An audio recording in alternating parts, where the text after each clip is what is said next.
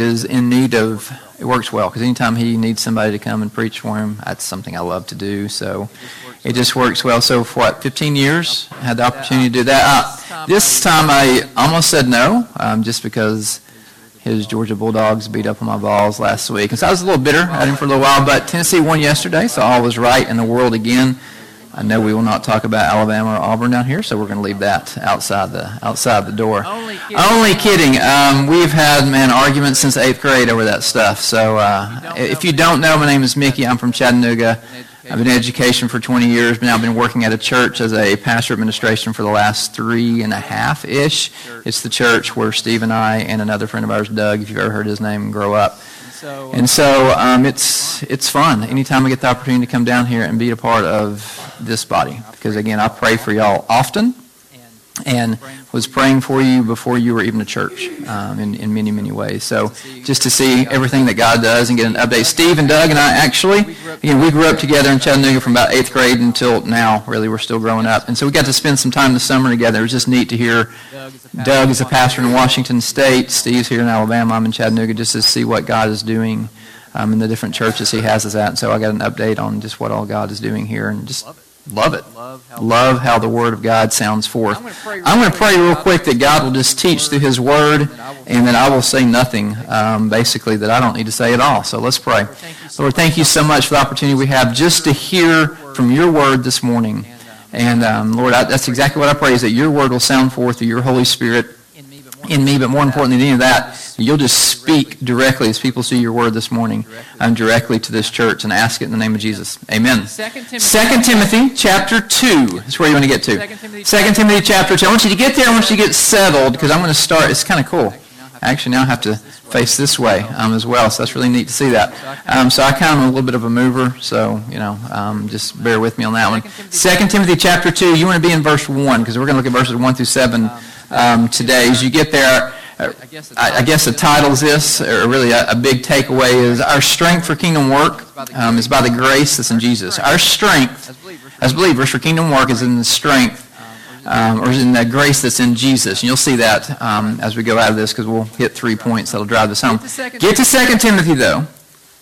Get your place, because I know if you're like me, you kind of like to get your place. And then just look up here.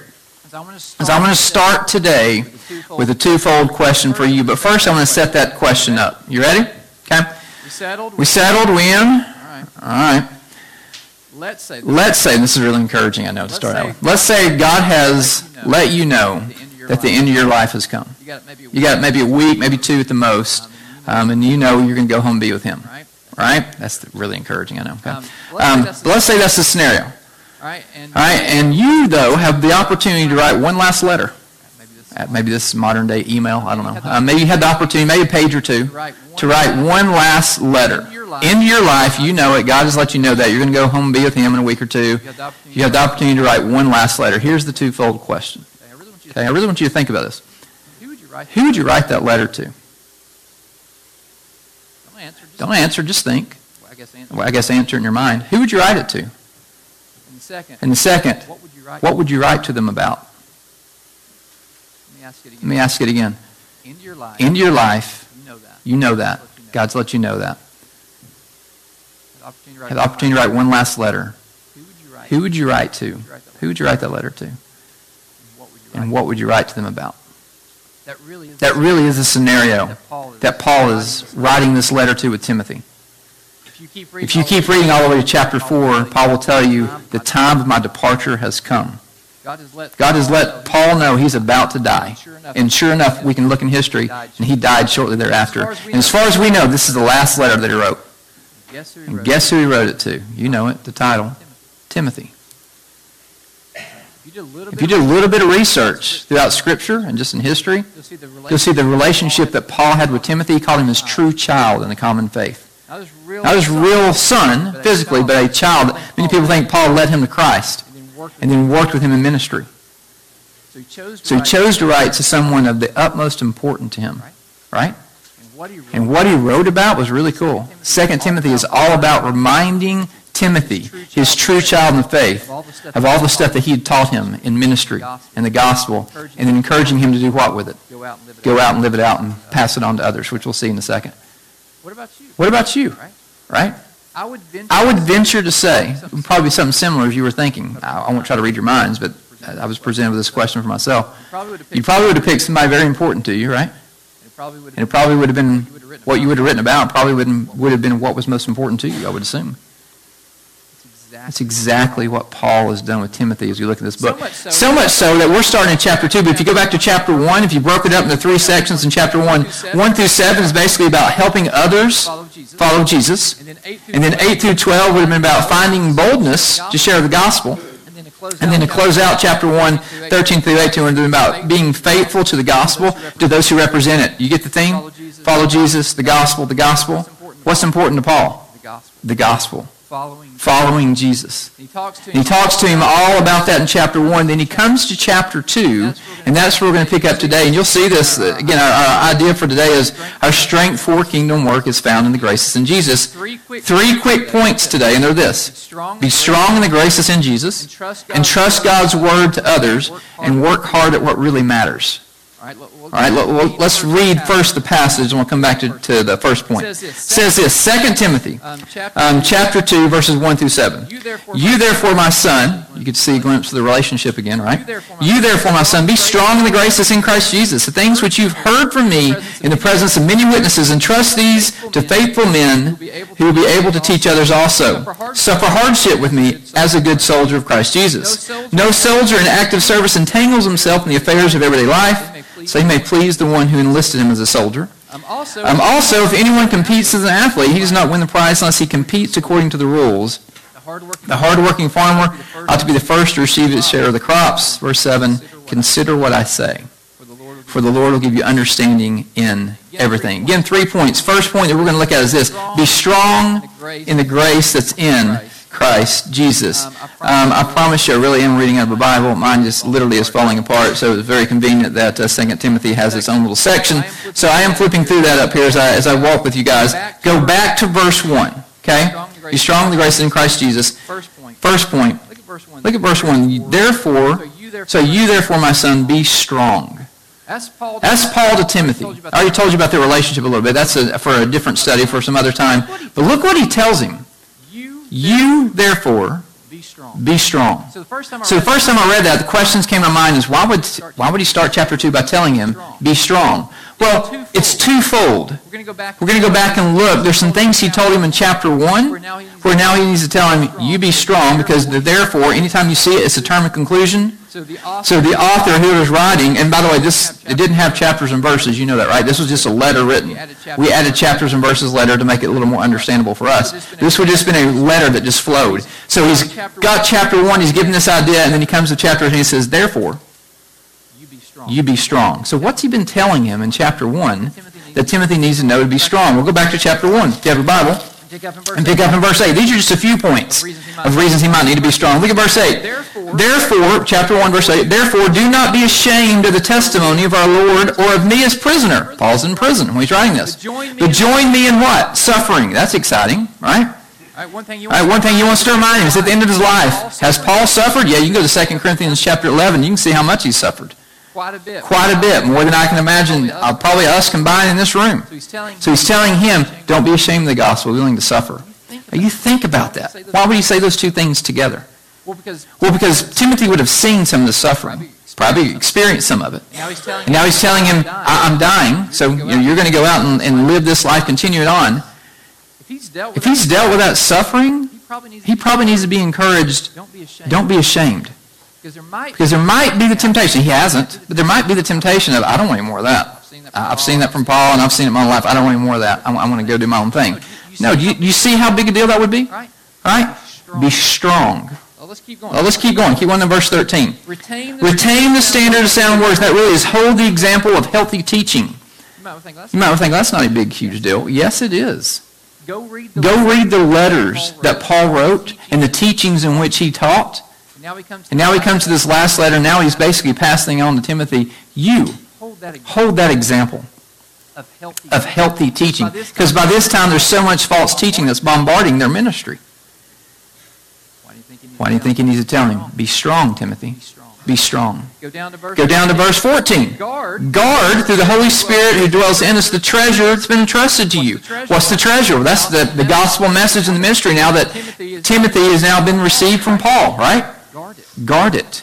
That's no easy task.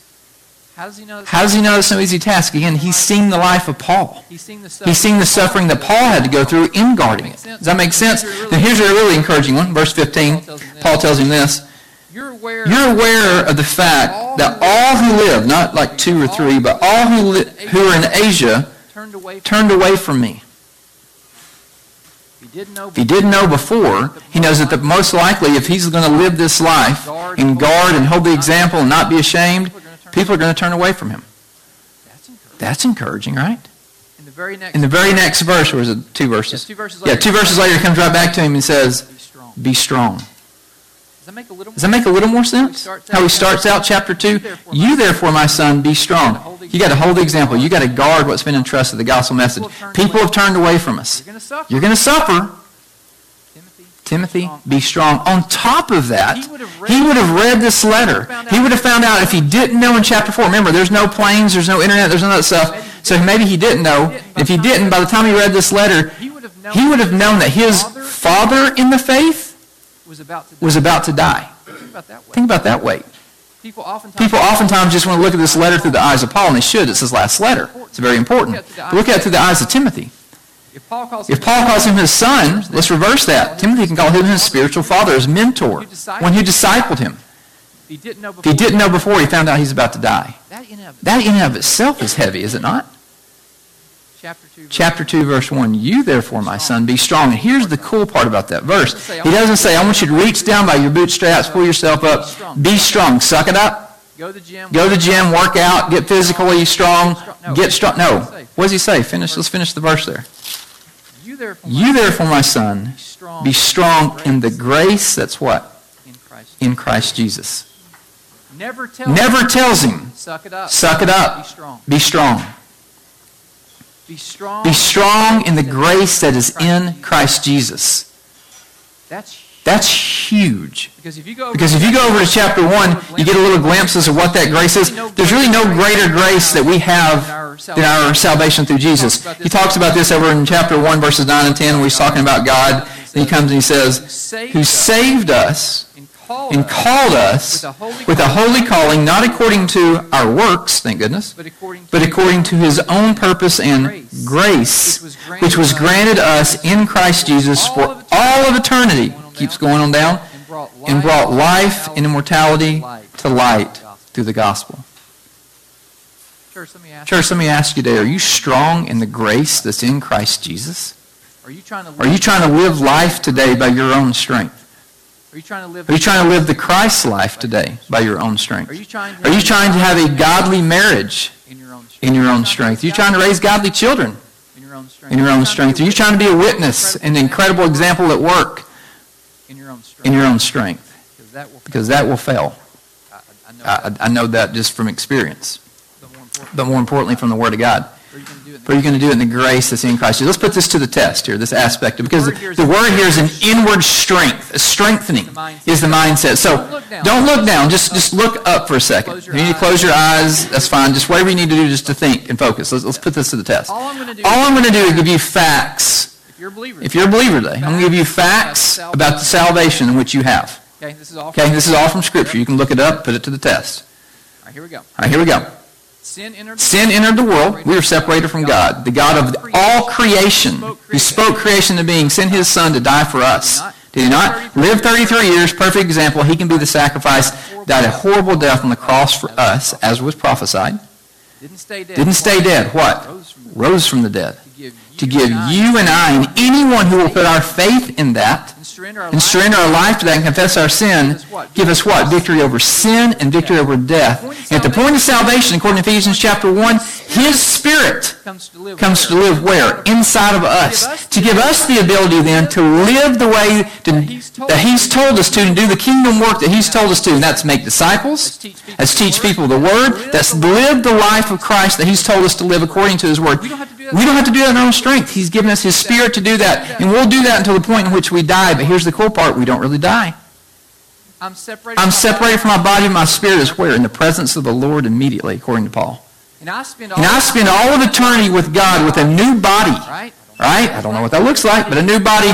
And not in the earth that we're going to have now, but in a new heavens like sky and a new earth. We get a glimpse of that in Revelation, the last 2 chapters. And you really get a cool picture of that from the city of Jerusalem. It's unfathomable where we're going to spend all of eternity. Forever. That's what he talks about. We're immortal.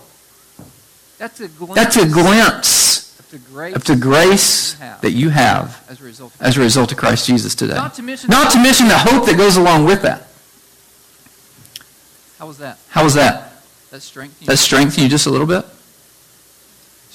Strengthens me just saying it and reading it. That's a glimpse. Be strong in the grace that is in who? Christ Jesus. If we're trying to live this Christ life and do this kingdom work that God's called us to do in our own strength, church, look at me, you're going to fail. And God never told you that's what you're supposed to do anyway. Be strong what? In the grace that's in Christ Jesus. So again, I ask you today, are you living the Christ life in your own strength? Are you here this morning? Let's make it practical. Are you here this morning trying to live the Christ life in your own strength?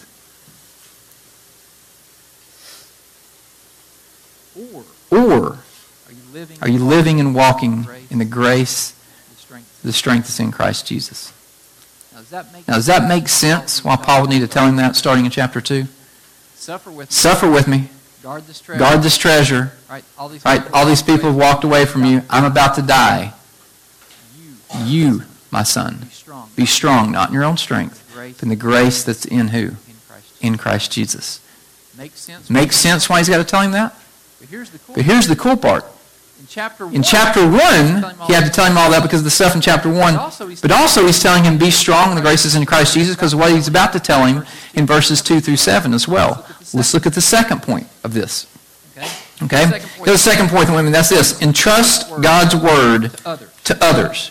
First one. Be strong in the grace that's in Christ Jesus. That leads us now. Why would I need to be strong? Well, because of the second thing he's telling him. And that is to entrust God's words to others. Let's keep reading. Go to chapter 2. Well, go back up to chapter 1. Verse 1 of chapter 2. You therefore, my son, be strong in the grace that's in Christ Jesus. Look at verse 2. The things which you've heard from me in the presence of many witnesses, entrust these to faithful men who will be able to teach others also. Now, when I read this verse, first thing that jumped out to me was the beginning part of verse 2. The things you've heard from me. Well, what is it that Timothy's heard from Paul? That's really cool because, again, if you just go over one chapter to chapter 1 and verse 13, he tells us. Look at chapter 1, verse 13. What is it that Timothy's heard from Paul? Retain the standard, I told you, hold the example of healthy teaching of sound words. Look, which you've what? Heard from me in the faith and love that are in Christ Jesus. What is it that Timothy has heard from Paul? It's the sound doctrine of the Word of God, the gospel message of Jesus. That's what Paul's been pouring into Timothy year after year after year. So when he comes to chapter 2 and he tells him the things you've heard from me, that's exactly what he's talking about. The gospel message, the Word of God you've heard from me, the sound, healthy teaching. That's what he's heard from me. And what's cool, for Paul himself, you can actually track where Paul heard it. If you go back to chapter 1, it says this in chapter 1, according to the glorious gospel of the blessed God, this is Paul talking, with which I have been entrusted. You pick up on that? Paul been entrusted with the gospel from who? From God himself. If you go back to 1 Timothy, we won't flip over there. If you go back to 1 Timothy, that's where it is that we see that he got this gospel message from God himself. And then at the end of 1 Timothy, in chapter 6, he tells Timothy, you, Timothy, guard what's been entrusted to you. Again, you pick up on that? Paul himself got the gospel message from God. That's pretty cool. And what's he been doing all these years? He's been pouring it and entrusting it into Timothy. Why? Well, look what he says at the end of verse 2. The things you've heard from me in the presence of many witnesses, look, entrust these to faithful men who will be able to teach others also. You see why? You see why Paul's been pouring this into Timothy? Because now he wants him to go out and find faithful men and trust it to them so they can do what in turn with it? Hold on to it and do nothing? No. So they in turn can find others who can go out and teach others. Pretty amazing thing to think about it. Look at me. That's 4 generations right there he's talking about. Paul got this sound teaching, the Word of God, the gospel message from God himself. What do you do with it? He poured into Timothy, many others, but here the example is Timothy. Poured into Timothy. What's Timothy supposed to do in this one verse? Find faithful men to do what? So they in turn, he can pour it into them, and they in turn can go out and teach it to others as well. I told you from the get-go, this is Paul's last letter that we know about. He's writing to someone of the utmost importance to him. He's writing what's most important to him. Doesn't it make sense why someone who knows they're about to die would write this? Now, he would write it to someone that he found faithful himself. So and tells that person, I want you to go out and find people who are faithful, so in turn they can go out and find people who are faithful and continually teach it. You get it? Paul doesn't want his ministry to die with him. He knows it's a ministry he got from God years ago. And he wants that ministry to far outlive him. That's kingdom-minded. That's kingdom work. And if you track the life of Paul, which you can in Acts and other books, are really cool. That's what he did his whole life. He poured the Word of God in his life into others. He did kingdom work. He made disciples. He shared the gospel. He entrusted the Word of God to others. Now think for a minute. You're probably in one or two categories today. Because this applies directly with us. By the way, doesn't it make sense why he tells them to be strong in the graces in Jesus? This is no easy task. He knows that from the life of Paul, who's been doing it and has seen how difficult and hard that is. One or two categories probably today. Either you're a new believer, and you probably need someone to pour the Word of God into you. And you've come to an amazing church to do that, because I know Steve's going to teach the Word of God straight up. I know your Bible studies, he and I were talking about that. The Word of God's being taught. So you got a great opportunity right here. But I would encourage you, if you're a new believer, find people who are going to pour the Word of God into you. And study it for yourself to know it. Or you know the Word of God. Probably a lot of y'all, because a lot of you are familiar faces. You've been coming here multiple years. And again, I know you're taught the Word of God. I assume you're studying it. So, if you know it, here's the question. Who are you entrusting the Word of God to? It's not just, I get it, learn it, and I keep it right here, right? It's not what he's telling him. You, Timothy, entrust it to faithful men, so in turn they can go and teach others also. I'll give you an example of this. I've not done this well my whole life. I'm going to give you an example of this. It's going to make me sound great and all this other stuff, but just ignore that. It's just an example. Okay? You can talk to my wife. There are many faults I have. So she's just not here today. Thank goodness for that. Okay? I'm kidding. I'm kidding. Wish she was. Guy named Jerome Gober. I don't know if Steve's ever talked about him. Okay? Jerome Gober. I may get a little emotional talking about Jerome in a second, but we'll work through that. Steve, Doug, and I hung out, I told you, since about 8th grade. Jerome, somewhere in that early time period, started teaching our Sunday school class. And he'd done that for years before us, and he did that years after us at Woodland Park. All Jerome would come in and do every Sunday is put up with a bunch of doofuses, right, because we were a bit immature back in that day. And he would teach us the Word of God. That's what he did every week. As we grew and we desired the Lord more, guess what Jerome did? He grabbed the three of us and would take us to dinner, hang out with us. In every conversation, whether we're out playing tennis, whether we're in Sunday school class, guess what he was doing every time we talked to him? Mickey, how you doing? How's your relationship with God? How much time you spend in the Word? And he was teaching me the Word without opening the Bible every single time. He'd open the Bible right there in Sunday school. And when we would go out to eat and hang out, the three of us, that's all he was asking us is how you're doing. So much so that when Steve and Doug and I are in town together, guess who we try to call and have dinner with? Jerome. He's still alive. He's in bad health right now. So if we can't, we'll talk to him on the phone. And guess what Jerome still asks us as we're all going to turn 50 this year? Guess what he asks all of us as 50-year-olds almost? How you doing, Mickey? He could care less if I'm a pastor. He's excited about that. He's proud of us. He wants to know how I'm doing in my relationship with Christ. He's still pouring the Word of God into me. So much so now that Stephen, Doug, and I, now this is not all Jerome's fault. This is God's, but God's used Jerome and many others. I just use him as an example. To where now I told you, Doug is a pastor in Washington State. I'm a pastor in Chattanooga. Steve is a pastor here. And guess what? The main thing in our life, what we want to do, is teach the Word of God to others. Because we had examples like Jerome our whole life, who took this seriously and entrusted the Word of God to others, even when I would venture to say the three of us probably never saw that we'd be pastors. All right, all three of us. And now, what's cool is I was preaching about a month ago at Woodland Park, and I saw two of my students, because I taught Bible for, about 8 years in a Christian school in Chattanooga. I saw two of my former students I taught in high school, and now they're both there. And guess what they do? They teach the youth at our church the Word of God. You get those generations? And that's all I want. Yeah, again, I messed up. I told you it makes me sound better than I am, but that's all I want in my life. I ask you that question. Do you know the Word of God? And are you entrusting it to others? Because here's a question that really rocked me as I was reading this.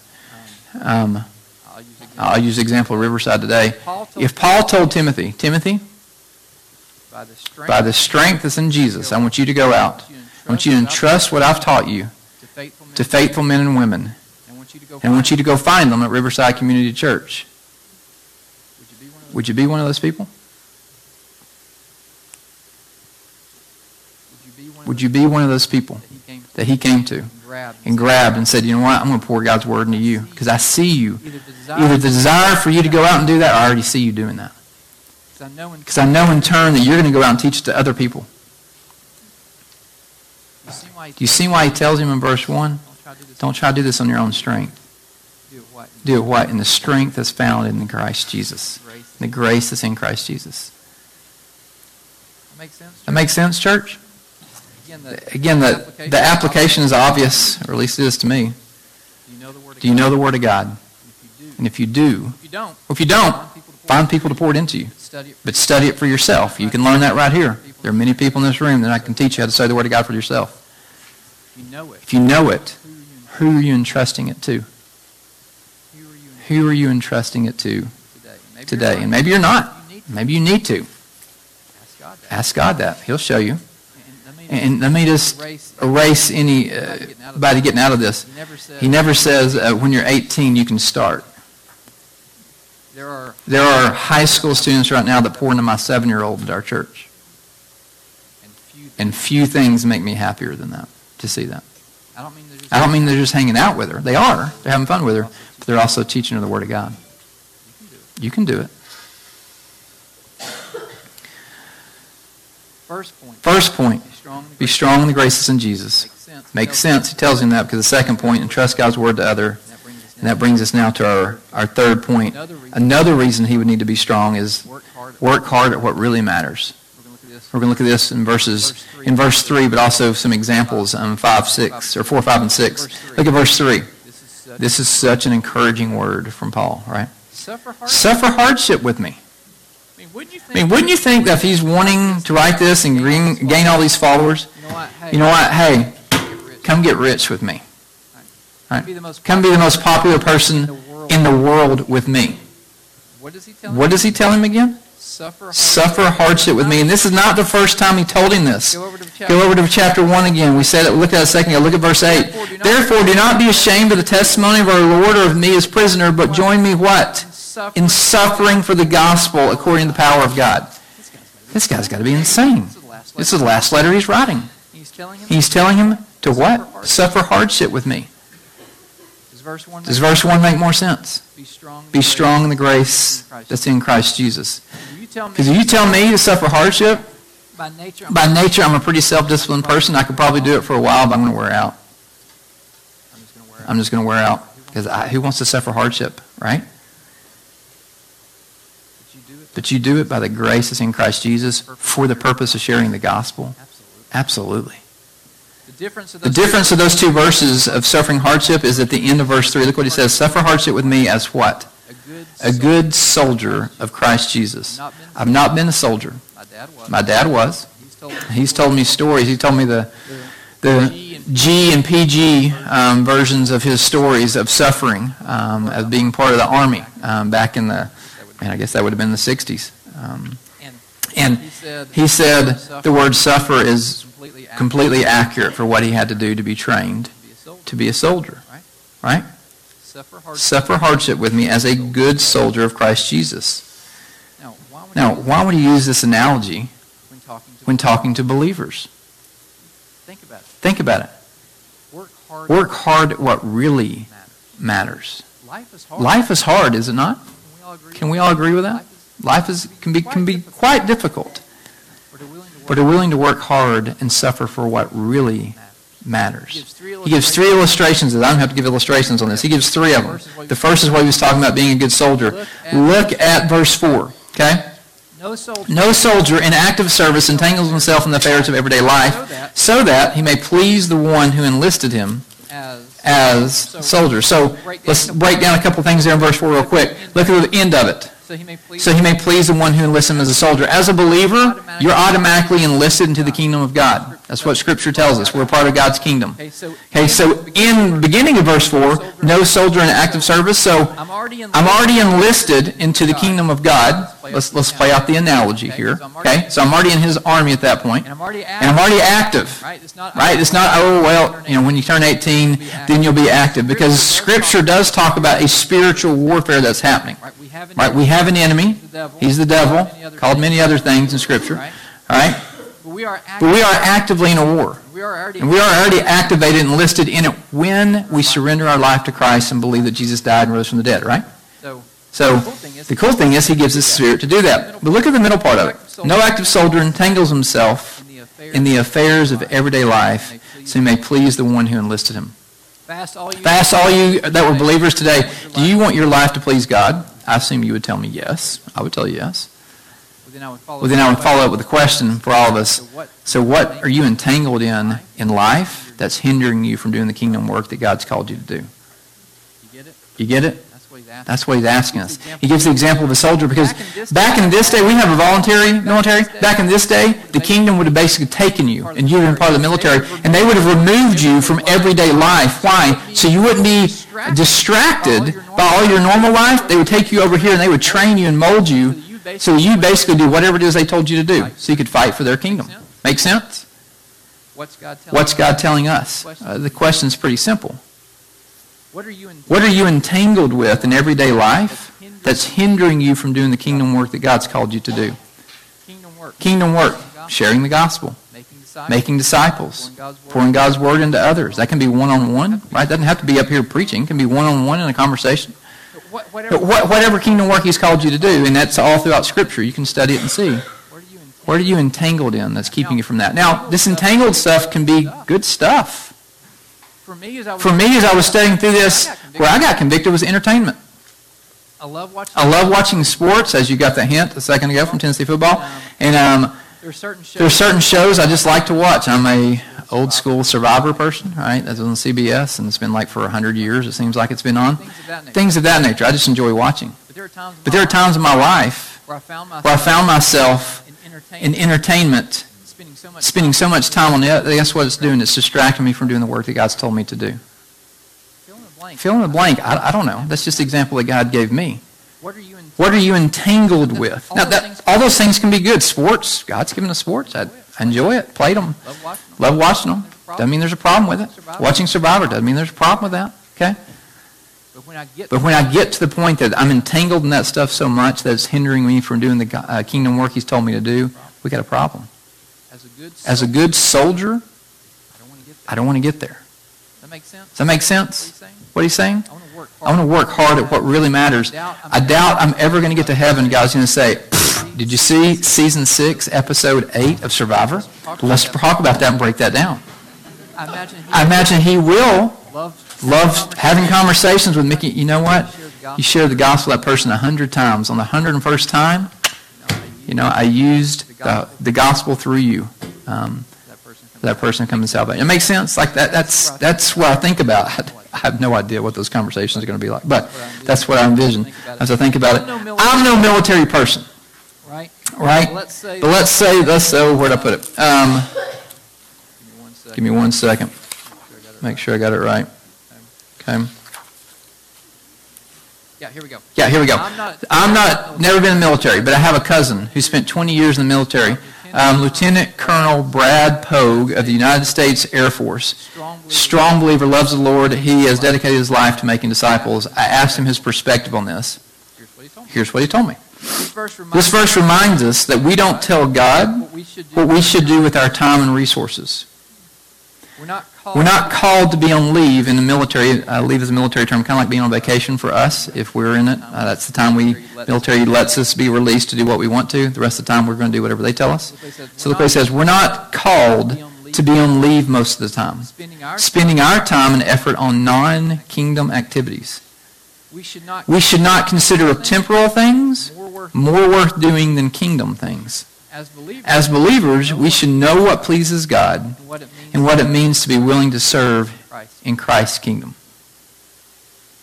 What are you entangled with today that's distracting you or keeping you from doing the kingdom work that God's called you to do? Make sense? That's the example of a soldier. Keep going. He gives us another example in verse 5 of this aspect of work hard at what really matters. If anyone competes as an athlete, he does not win the prize unless he competes according to the rules. So from soldier to athlete, I'm a huge Atlanta Braves fan. Have been since 1980. Okay, a guy named Dale Murphy was my favorite player of all time. Love him. Last year, the Braves had an awesome surprise run, and what did they win? The World Series. That's the ultimate trophy they can win as athletes. All right. How'd they do that? Well, they worked hard, no question. I've got a glimpse, and I'll give you a glimpse in that here in a second. But also they competed according to the rules. What I know about baseball is you can have 9 guys on the field, and they can play, and that's it. The Braves did that. They sent out 9 guys every time. They competed last year, and they won the ultimate prize. Now, had the Braves sent out 10 people on the field in all 162 games, guess what? They would have never won a game. They would have never made the playoffs, and they would have never won the prize because they didn't compete according to the rules, right? Now, what's that got to do with us? Let's play out the illustration since God's given it to us. As believers, where do we learn how to live the kingdom life that He's told us to live? This is an abbreviated version, right? But it's the Word of God. The Bible you have, either by your phone or in your hand today, that's where we learn how we're supposed to live and do the things He's told us to do and live the kingdom life. And guess what? Literally, it says in Scripture, if we do that, there are actual crowns that we will get when we're living all eternity with God. Like literally, that's what it is. So if you want to know how to live the life He's told you to live as a believer and to do the kingdom work He's told you to do as a believer, you got another Word of God. Does that make sense, the illustration? So I would ask, how well today do you know the Word of God? And it's not just knowing it, but are you applying it to your life to where it's affecting your life, to where you look and act like God more, or Jesus, I guess the example more, and you're doing the kingdom work that He's told you to do as a result of what you've studied. Does that make sense? Now again, I am not an athlete. Okay? I was reminded of this. I used to play softball, slow pitch, when I was in college. Loved it. Did it every weekend with buddies of mine. And I made the mistake of saying yes when about a year ago, some of these younger guys at church said, "Hey, Mickey, I heard you used to play softball. We're starting a team. We want to have you come play with us." I made the mistake of saying yes to that. Now last year, we just wrapped up this last year's season. And these guys, it's amazing what you remember, because there's 2 guys in their mid-20s that are playing. And I learned very quickly not to say this the next day whenever I would see them or talk to them. Man, how sore are you today? Because they're not sore in any way, shape, or form. I can't hardly walk. It takes me a week to get out of bed, okay? So I used to be an athlete. God's reminded me those days have long since passed. But I did have the opportunity to be around professional athletes. If you know anything about Chattanooga, we have the Chattanooga Lookouts. There's a AA baseball team. So the Braves are professional, and there's AAA, and then there's AA. So they're 2 leagues below. But they still get paid to play, all right? They're professionals. All right? Had the opportunity to be a chaplain for them for 10 years. Gave that up about 3 years ago. And so I got to know a lot of guys that would come through that just love Jesus.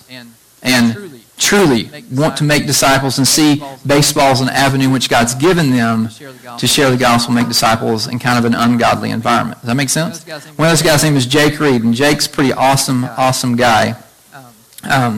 And Jake, this last year, I think he's pitched for the Dodgers and the Mets, and I think this last year he was with the Orioles. He's a relief pitcher. So I asked Jake, I said, Jake, give me your perspective on this aspect of an athlete, keep competing according to the prize. Here's what Jake told me. It says this: Paul talks about the importance of playing by the rules to win the prize. In order to play by the rules, you must first know what they are. You really shouldn't play a sport very much if you have no idea what the rules are and what the goal of the game is. In the same way, in our faith, God's given us everything we need in order to be faithful followers of Jesus by giving us His Word and the power of His Holy Spirit. Without a strong work ethic and knowledge of the game, it's going to be really tough to be a successful athlete. In the same way, without a consistent investment in our study of God's Word, we're making it more difficult on ourselves to fulfill God's call on our lives and the kingdom work He's called us to do. Make sense? Two illustrations about this aspect of work hard that really matters. Soldier, don't get entangled. This stuff that's going to keep you from doing the kingdom work. Know the Word of God. Know the life He's told you to live, right? The aspect of playing by the rules. And then look at the third one in verse 6. The hard-working farmer ought to be the first to receive his share of the crops. Straight up, I don't know a lot about farming, but what I do know is it's flat-out hard work. Our family is still a working farm, owns about 94 acres up past Dayton, Tennessee, and I remember vague memories of going there as a child. That I remember as I got older, my grandfather telling us stories about he and his two brothers and their dad and how hard they had to work at the farm to see what? To see the harvest. An incredible amount of hard work in which it was. Look what he says. The hard-working farmer ought to be the first to receive a share of crops. That's the illustration that God gives us right there. Living the Christ life, doing the kingdom work, guess what? It is hard work. Now, let's make sure we understand this. No amount of me doing good and hard work will ever save me. You understand that?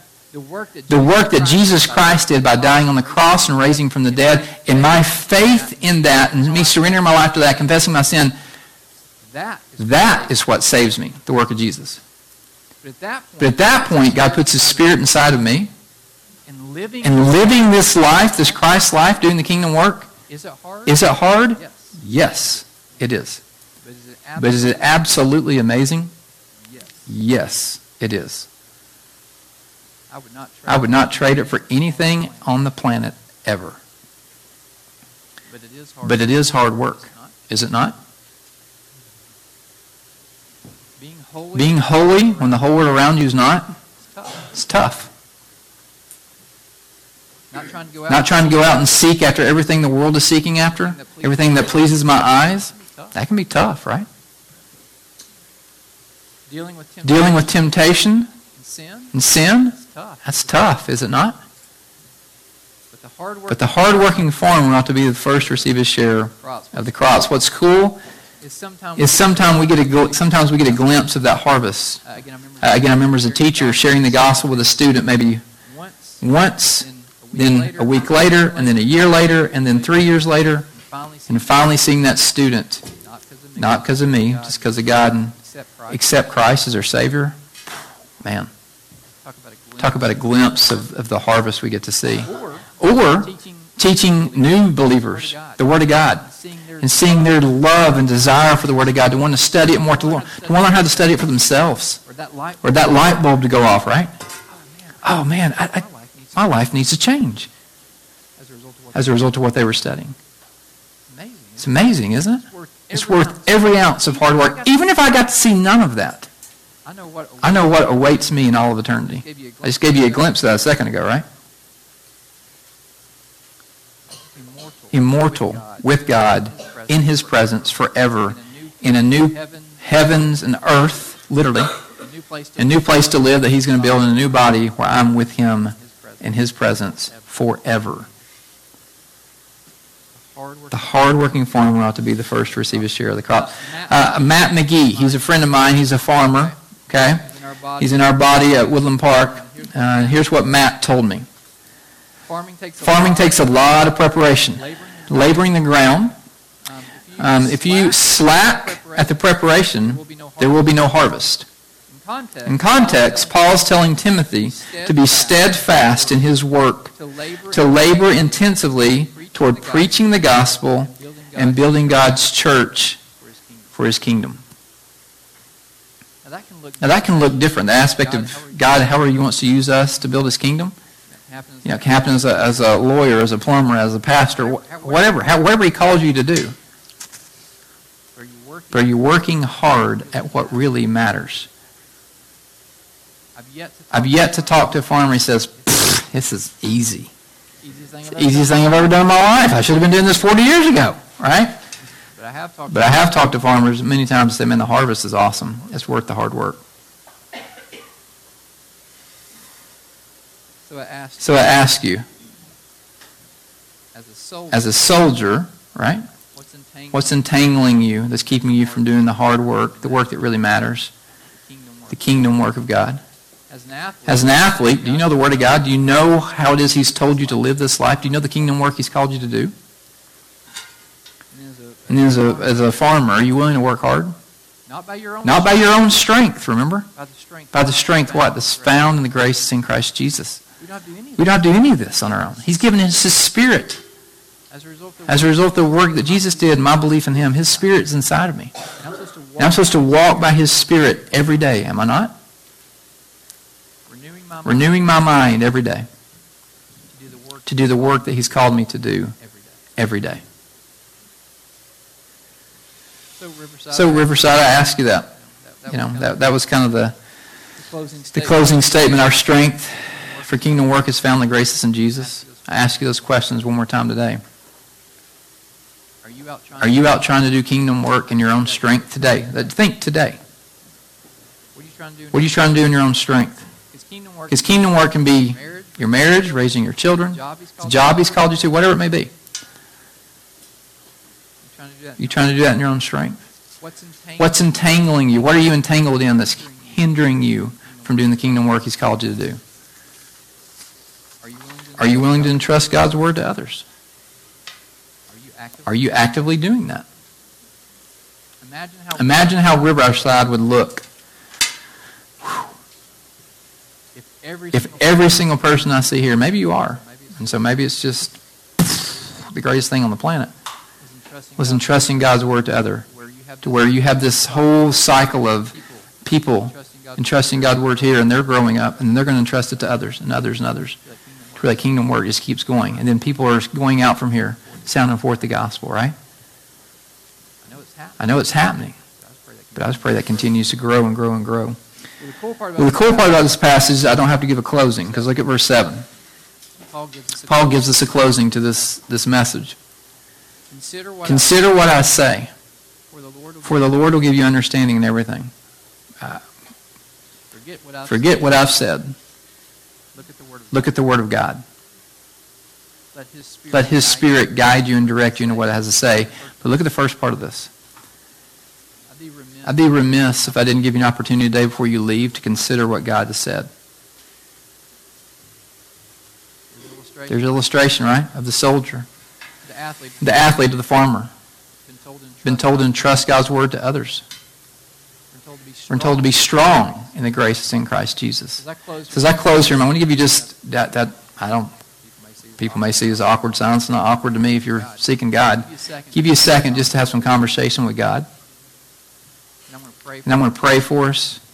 And then whoever else wants to come up, they can. Or if not, I'll just close this and dismiss you. But I really want you to consider what it is God has said today.